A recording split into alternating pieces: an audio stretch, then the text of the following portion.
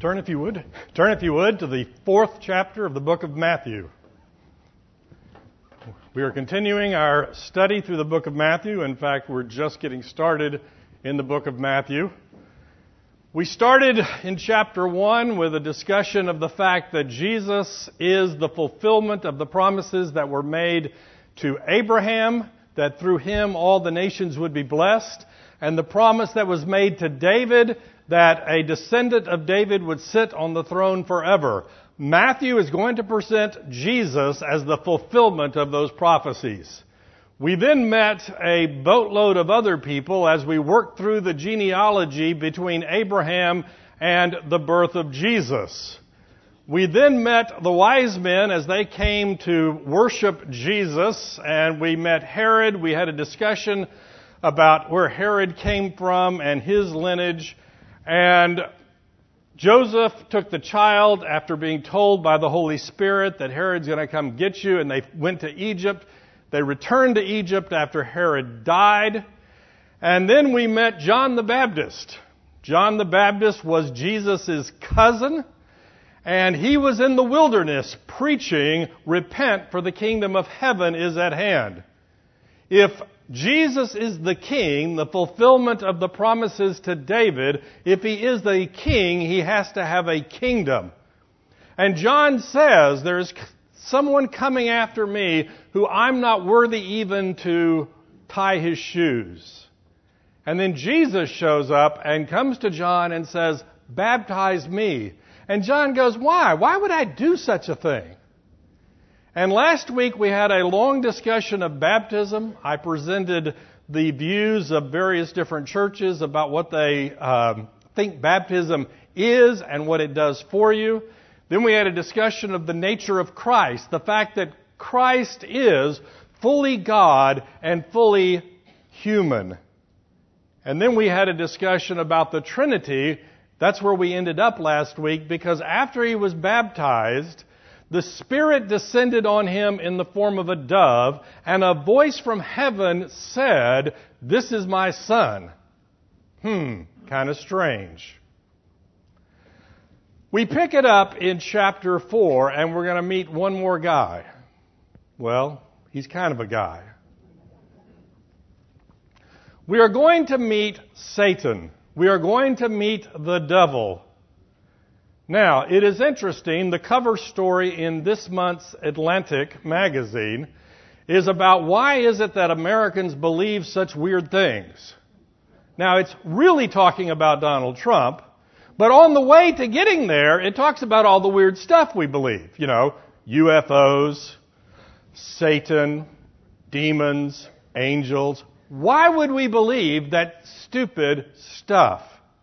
So the first thing we need to know as we talk about Satan is that he really exists. There is, in fact, angelic beings that rejected God's leadership and fell.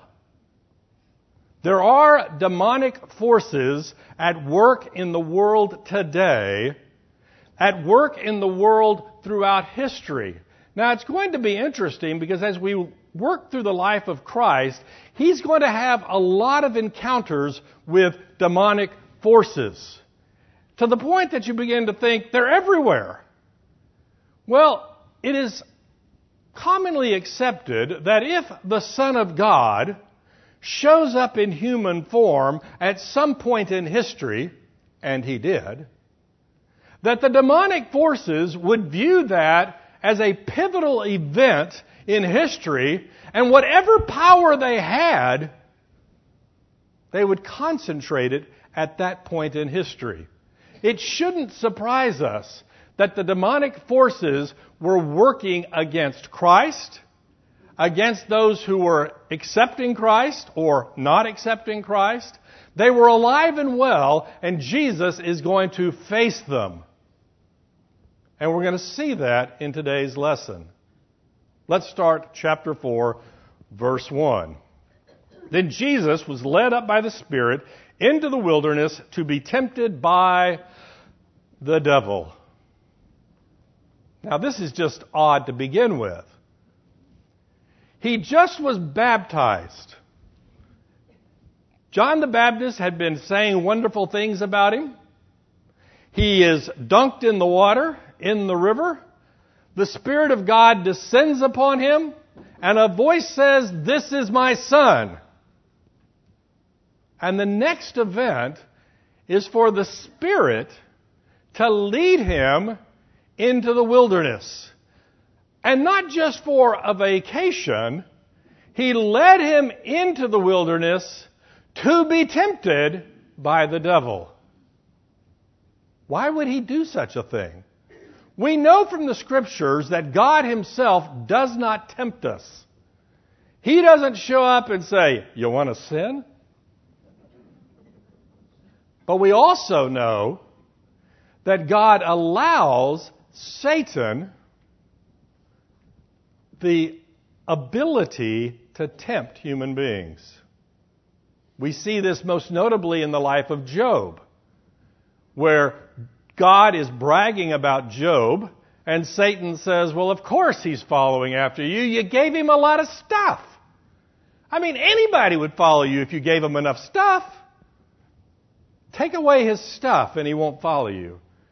And God gives Satan permission to test Job. Now, let's think about that for just a moment. Because the first misconception we have about Satan is that he doesn't exist. You know, it's just some grand mythological term that we apply to evil that we don't understand. That's the first myth that we have about Satan. Satan is alive and well. But the second misunderstanding that we have is that somehow he is the equivalent of God. There's God on one side fighting for good, and there's Satan on the other side fighting for evil, and they are equal in power, strength, and influence, and all of humanity, all of the world, is the battlefield for two equal forces fighting it out. But that's not true at all. Satan is a created being, just like you and I are created beings. He is an angelic being, which means he is spirit, not body, but he is created. He is not equivalent to God in power and in influence. There actually is a religion known as Zoroastrianism. It's a Persian religion, and it was actually in existence before Christ was born. And it does preach that there is a good and a bad, and they're equal, and they're duking it out. All of history is good, evil, fighting. And who's going to win? Well, we hope good's going to win, but you never can be sure. That is not the way we understand Satan. Satan is a created being who operates within the sphere that God allows him to work. Which begs the next question. Why does he give him any space at all? I mean, he rejected God. Just squish him like a bug and be done with it. Wouldn't that be great? Well, the first answer to that is, who are we to question what God does? But we won't go there.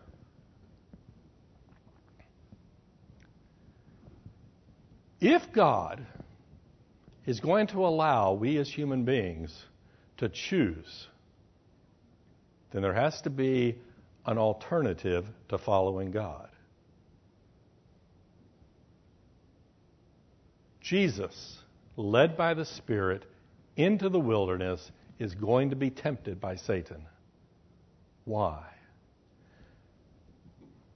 Because we are tempted, and we're told in the book of Hebrews that we have a high priest that was tempted just as we are, yet without sin. But we sometimes skip the first part of this. Jesus was led by the Spirit. Remember, the Spirit descended on him. Why did he do that? We talked about the Trinity, God the Father, God the Son, God the Holy Spirit. Different persons, one being. Why would Jesus follow the Holy Spirit? Because he's demonstrating to you and me how we are to live our lives. Jesus, the human, followed the Spirit just like we have the ability, the authority to follow the Spirit in order to live a life that is pleasing to God. Jesus says, my will is to do the will of him who sent me. Well, that's easy for him to do. He's God. But he didn't use any power that is not available to you and me. We're going to work through this passage. You're familiar with it. He is going to be tempted. He is going to respond by quoting Scripture back at the devil. Guess what? We are led by the Spirit. We have the same Scripture, the same authority to quote it back to the devil. He was led by the Spirit into the wilderness. What is it with these guys in the wilderness? We had John the Baptist in the wilderness. Now, John the Baptist had a mob of people with him. Why? Because they came to him to hear his message. He was a prophet. There hadn't been a prophet, a true prophet, for 400 years. They wanted to hear what he said. But in general, people go to the wilderness to get away from all the people. To get alone. To get alone with God. Jesus, led by the Holy Spirit, goes into the wilderness to be tempted by Satan. And after fasting 40 days and 40 nights, he was hungry. That's one of those great understatements. We're actually going to have a lesson about fasting when we get to the Sermon on the Mount. Because it tells us when you fast, this is how you're supposed to do it. You know, you're not supposed to let people know you're doing it. You're not supposed to walk around like I'm starving. You're not supposed. But the passage says, when you fast, do this. It doesn't say, if you fast, do this. We'll have a whole lesson about that later. I have been told, I have no experience with this at all, that you can in fact fast for 40 days. You can go without food, you get to the point, you need water, that kind of thing to keep your body functioning, but that your body actually, kind of gets used to it for a while, and then after a 40-day period, it's like, ooh, I'm hungry again, and at that point, if you don't eat, you die. Okay? We do have instances in the Scripture of people doing miraculous fasting where they have neither food nor water for 40 days and will accept the fact that God can provide the nutrients some way to keep you alive. So Jesus has gone into the wilderness for 40 days, and it happens to make this little statement, he was hungry. He was famished. He hadn't eaten for 40 days. Why is that important? We would be. It demonstrates the humanity of Jesus. He's God, but he's human. He has all the attributes of God. He has all the attributes of humanity. He gets to the end of the 40 days and he is starving. I also believe it is setting up this temptation to be the worst case scenario. What do I mean by that? We had a brief discussion last week, just a very brief discussion, that I would like to elaborate. We're going to think, as Jesus is being tempted here, that it's no big deal. Okay? He's God. It's no big deal. He isn't really suffering like I suffer when I'm tempted. When I'm tempted, I just can't. But he didn't have that. My idea is that he had it worse than whatever you have. Why? Because as I enter this path of temptation, at some point, unfortunately, at some point I might give in. How much further would the temptation have gone? I have no idea. I gave in way back here. I mean, hey, was it Marilyn Monroe or somebody that said, I don't like giving in to temptation, but what else can you do with it? Don't think about that too long.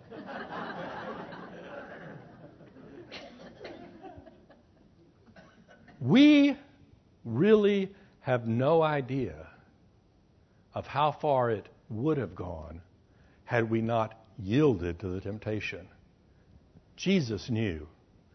Jesus knew what it took to get to the end of the temptation and to not give in.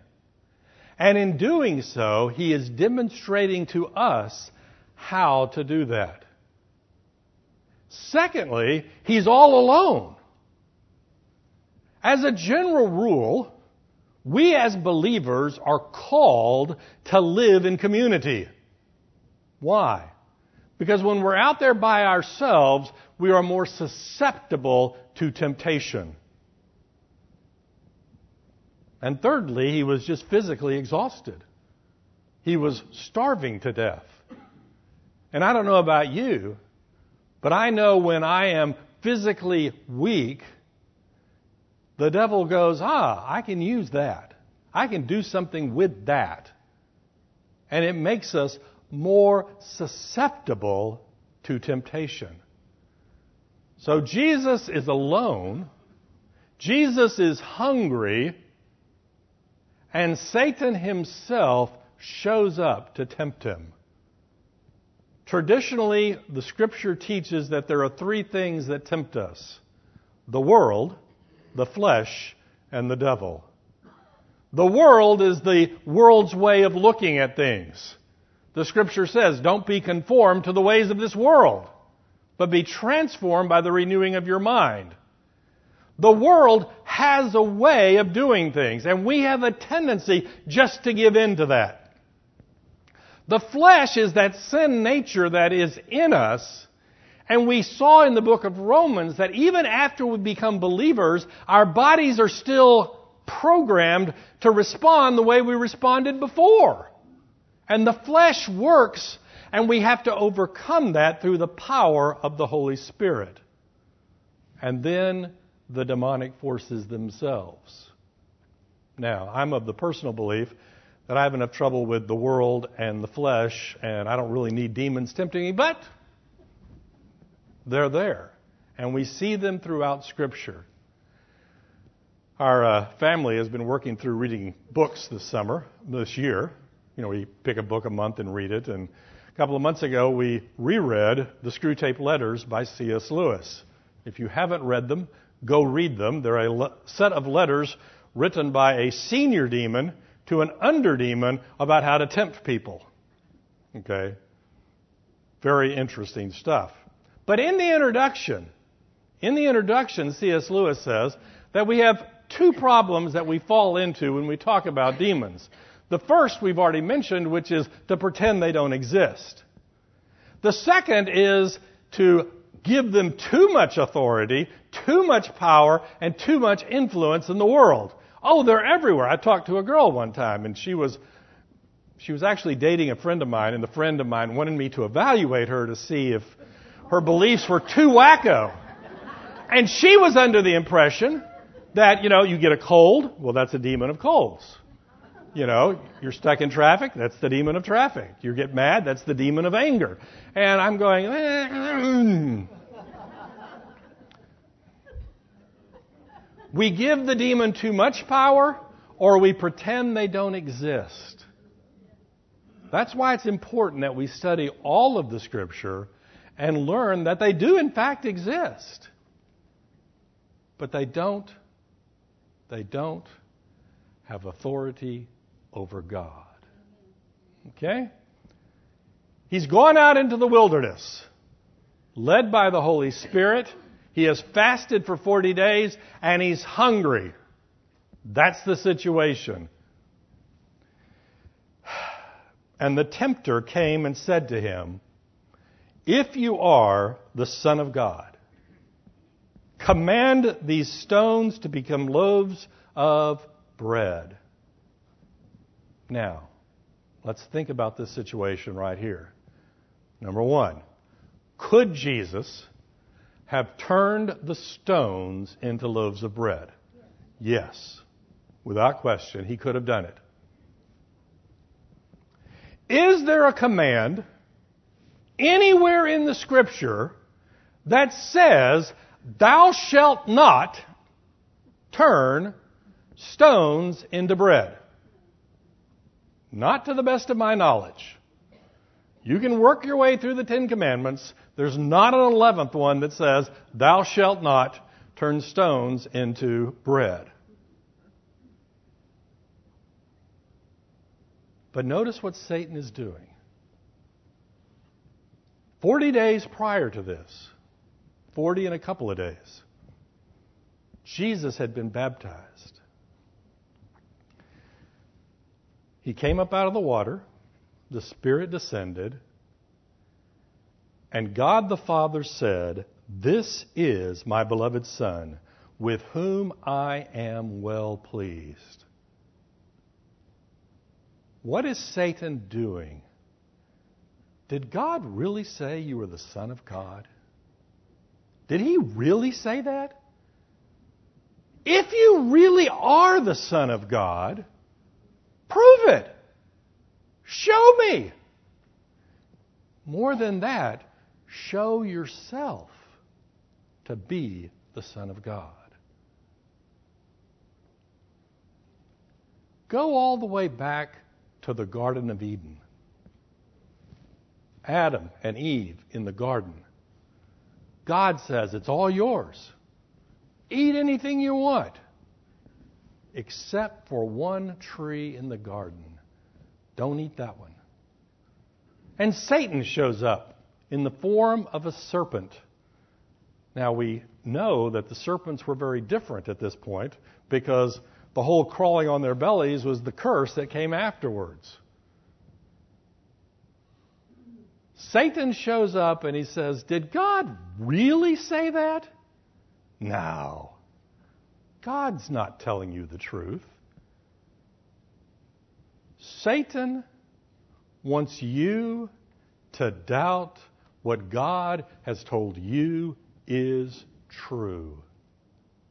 The voice from heaven had told Jesus, "This is my Son in whom I am well pleased." And Satan comes along and says, "I don't think so. Could be. I don't know. Try it. Do it. Prove that what God says is true is true." You're not going to just do it because God says it, are you? You're not just going to believe it because some voice from heaven said it, are you? Prove it. Prove it. Show me.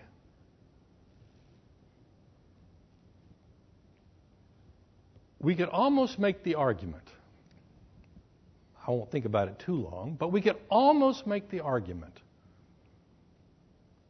that the ground of every sin is, did God really say? Hebrews tells us, without faith it is impossible to please God, for those who come to Him must believe that He exists and that He is a rewarder of those who diligently seek after Him. That is, it's always better to do things God's way. But did God really say that? Did God really say that you should love your enemies? That sounds really stupid. That one over there is really bad. I'd hate them if I were you. God doesn't know what He's talking about. God doesn't understand this situation. He's not here. He's not. And that's what Satan tries to do to us. To convince us that God does not really have our best interest in mind. If you are the Son of God, command these stones to become loaves of bread. There is an interesting discussion that I have in my head. I think about strange things every once in a while. How much does Satan really know about who Jesus is? Okay? I think he knows a lot. Later on, Jesus is going to be casting out demons, and the demons know who he is. Okay?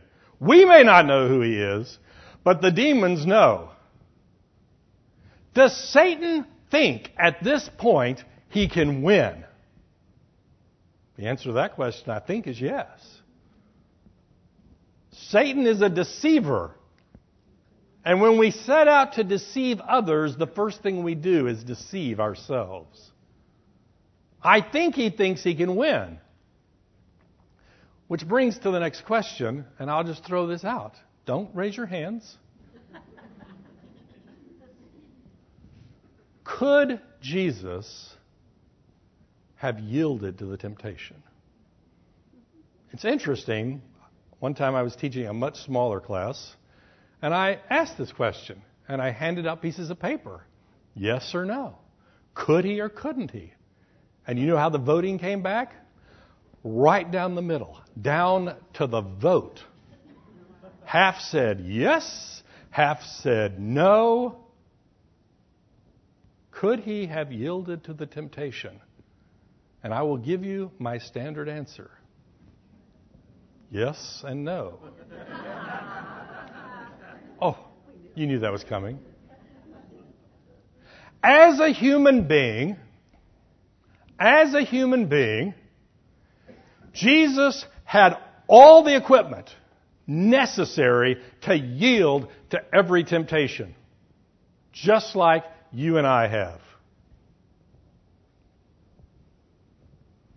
As God, as holy as God is, it would have been repulsive to him to do so. It was interesting because after doing this vote, I was talking with my mother about this passage and about the fact that the vote came down right in the middle.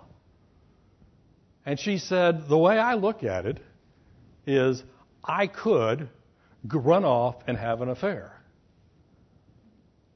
But my love for my husband is so strong, the idea of doing that is repulsive. Now, we are weak, fallible human beings. Could Jesus have yielded to the temptation? As a human being, he had everything necessary to do it. And Satan saw, that's the weakness. I can get him. Did Satan really understand how much was God and how much was man? I think he was deceiving himself. If you really are the Son of God, turn these stones into bread. How does Jesus respond? But he answered, it is written, man shall not live by bread alone, but by every word that comes from the mouth of God. Go ahead. I think part of the difference is Satan had to prove something to himself, but Jesus didn't have to prove anything to anybody. That's an interesting point. She said that Satan had to prove something to himself, but Jesus had nothing to prove. He was who he was, and he knew who he was. Man shall not live by bread alone. How does Jesus respond to the temptation? By saying, it is written. It is written. Every one of these three temptations, he is going to respond, it is written. The Scripture says, and he is going to quote something out of the book of Deuteronomy. How many of you have quoted the book of Deuteronomy this week?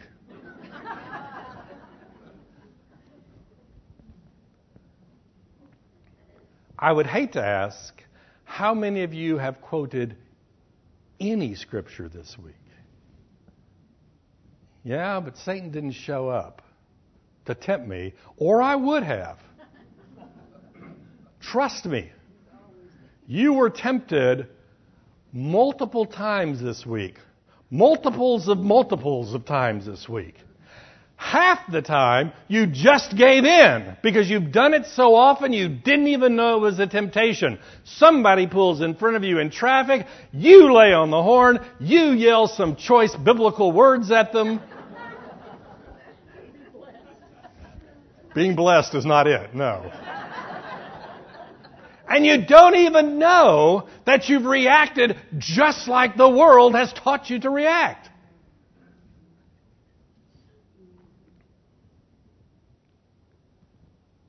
Jesus, are you ready for this? Jesus knew the Scripture. Jesus is the Scripture. We're going to cheat. No, we're not going to cheat.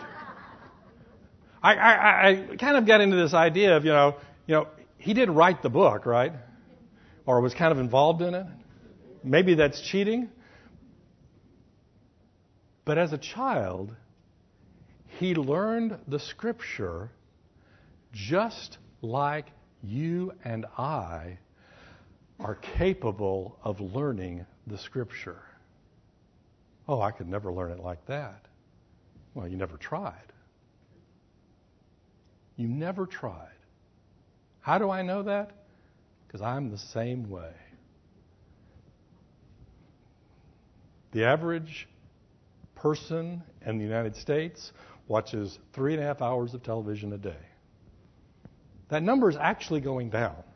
It's going down because people are watching their computers. Not because the world's getting better.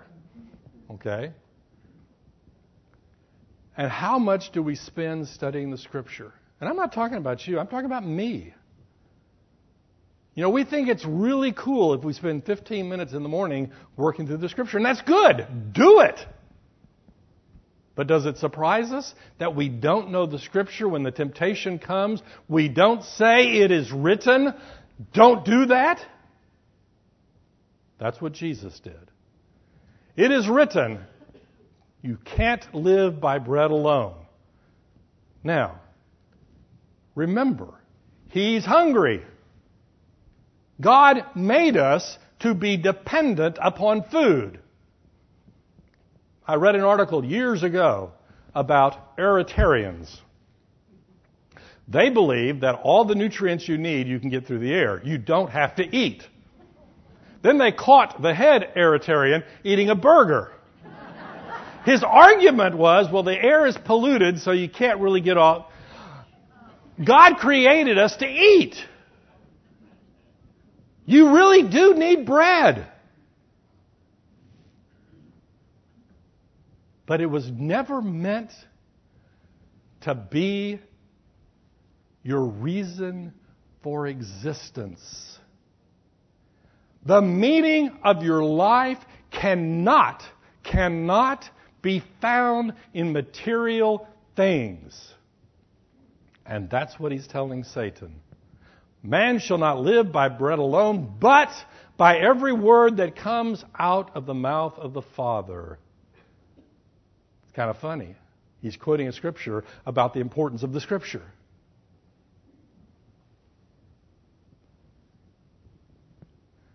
I was reading a book this week, and it had a discussion in there about discipleship. And this church did this huge, massive study. And you know what? The discipleship tool that works, it's really the effective one. Sit down with your Bible and a pencil and a pad of paper.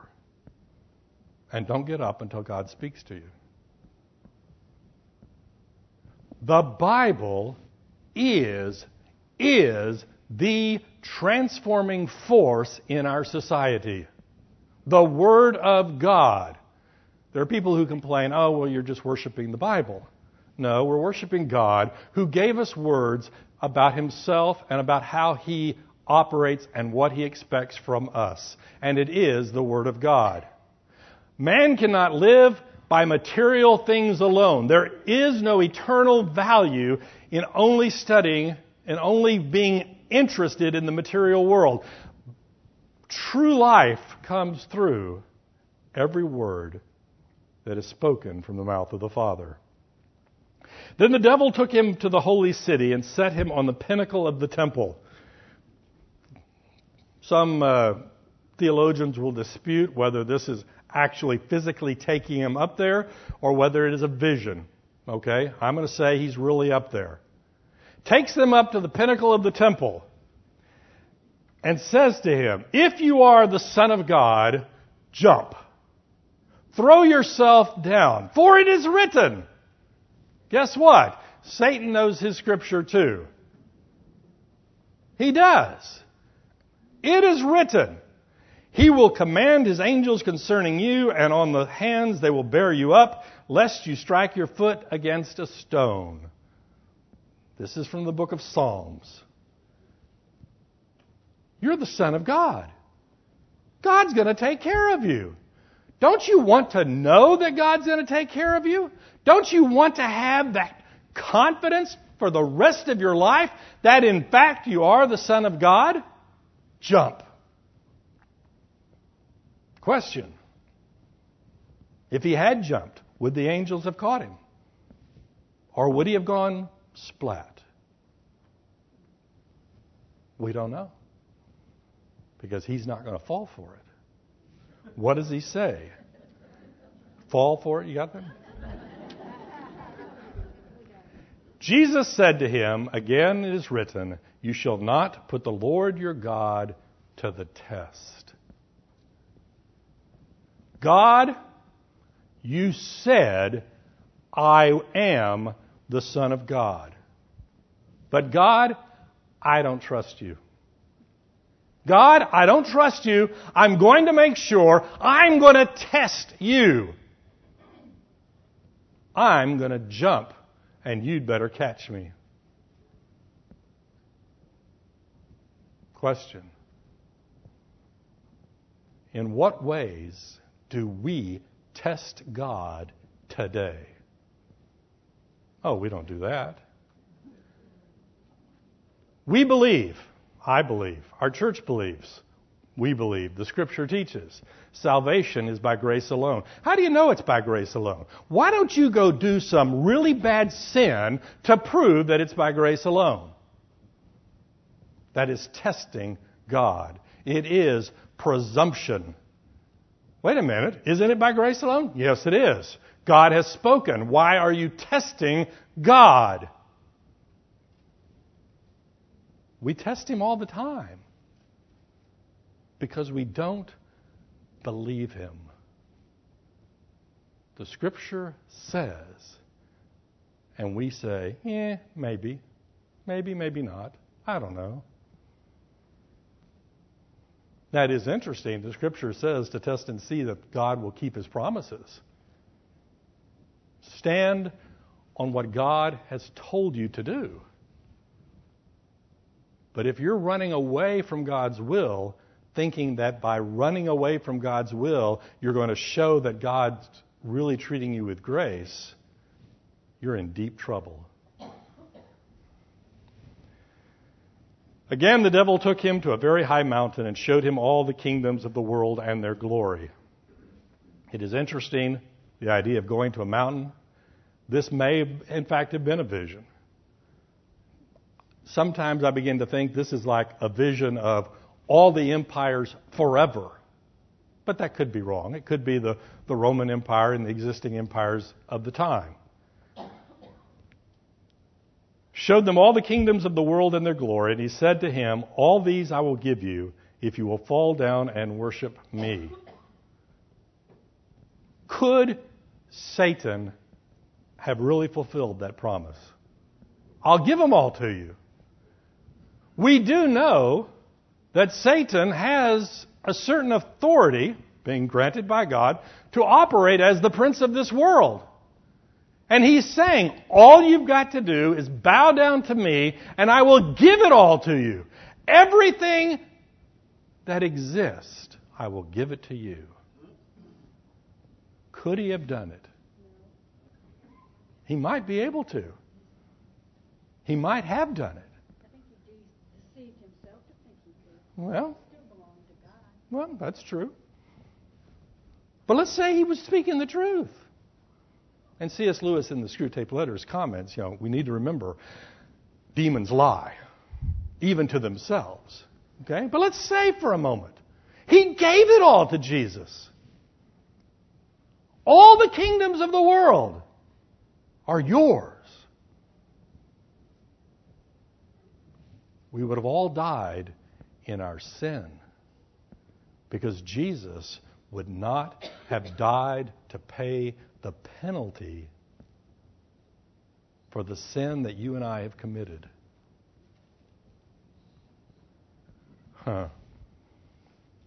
Then Jesus said to him, "Begone, Satan, for it is written, you shall worship the Lord your God, and him only shall you serve." Let me give you the bottom line of all of this. Satan has one desire in all these temptations, and that is to get Jesus to do one thing apart from the will of the Father. All it would have taken is one thing apart from the will of the Father, and Jesus would have not been the perfect sacrifice. Jesus, the human being, would be a sinner, and he would not have been the perfect sacrifice necessary to take on the sins of the world. All Satan wanted was one act of defiance to the will of God. What is the bottom line of all of this for us? Number one? That's all he wants from us. Number one, Jesus is the perfect sacrifice because he never, ever yielded to temptation. Number two, every piece of equipment that he had, the Spirit and the Word, we have to struggle with temptation. Why don't we successfully do it? We'll do it tomorrow. Later. And the bottom line is, who are you going to worship? Satan said, all you have to do is bow down and everything will be yours. Probably a lie, could be the truth, who knows? But Jesus responds, you shall worship the Lord your God, and him only shall you serve. That right there is life, as it was meant to be. The nation of Israel that we studied last year before last, idolatry, let's go worship this, let's go serve this. And we laughed at them and said, we would never be like that. And we spend our lives chasing after every squirrel that pops itself up and says, come worship me. Because we don't believe that God alone is to be worshiped and God alone is to be served. Then the devil left him, and behold, angels came and were ministering to him. It is interesting to me. It doesn't really ever say that he turned the stones into bread. It says the angels showed up to take care of him. Why? Every piece of power that he utilized is the same power that is available to us today. And God will send his ministering angels to take care of our needs. Now, there will come a time when he's going to start generating bread, and we'll get there. Huge basketfuls of bread. But he's going to do that in accordance with the will of the Father. We are way out of time, but one more comment, and we'll be done. My favorite novel, The Brothers Karamazov, written by Dostoevsky, has a wonderful section in it called The Grand Inquisitor. In the book, there are three brothers. One of them represents the spiritual life. One of them represents the intellectual life. He's the atheist. And one of them represents, the let's have a really good time life. And throughout the book, the intellectual atheist is arguing with his brother, and they're brothers and they're nice to each other, arguing with his brother about why there is no God. And he says, let me tell you a story. And he makes a story up about during the Spanish Inquisition, the Grand Inquisitor, who is the cardinal in charge of all the Inquisition, finds Jesus walking the street. And he drags him in. And he's going to kill him. And he knows who he is. And his argument to Jesus is, wouldn't it have been better for humanity if you had just given in to the temptations? When they offered you bread, why didn't you just say sure and make bread for everybody? Because everybody wants bread. Wouldn't it have been easier for humanity? But you wouldn't let humanity take the easy path. Wouldn't it have been better if you had just jumped off the tower? And there would have been a miracle, and people who didn't care about you would have worshipped the miracle. But you wouldn't let people off the hook. You wanted people to choose you. You were unfair to humanity. It's an interesting story. In fact, the chapter called The Grand Inquisitor is actually sometimes published as a separate book because of the discussion. The reality is, Jesus, the God-man, is the perfect sacrifice because, as the book of Hebrews says, just like us, he was tempted, just like you and me, yet without sin. Let's close in prayer. Dear Heavenly Father, thank you. Thank you that Christ did not yield to the temptation, did not take the easy path. I pray, Lord, that we too would learn to fight temptation through the Word of God. For it's in Jesus' name we pray. Amen.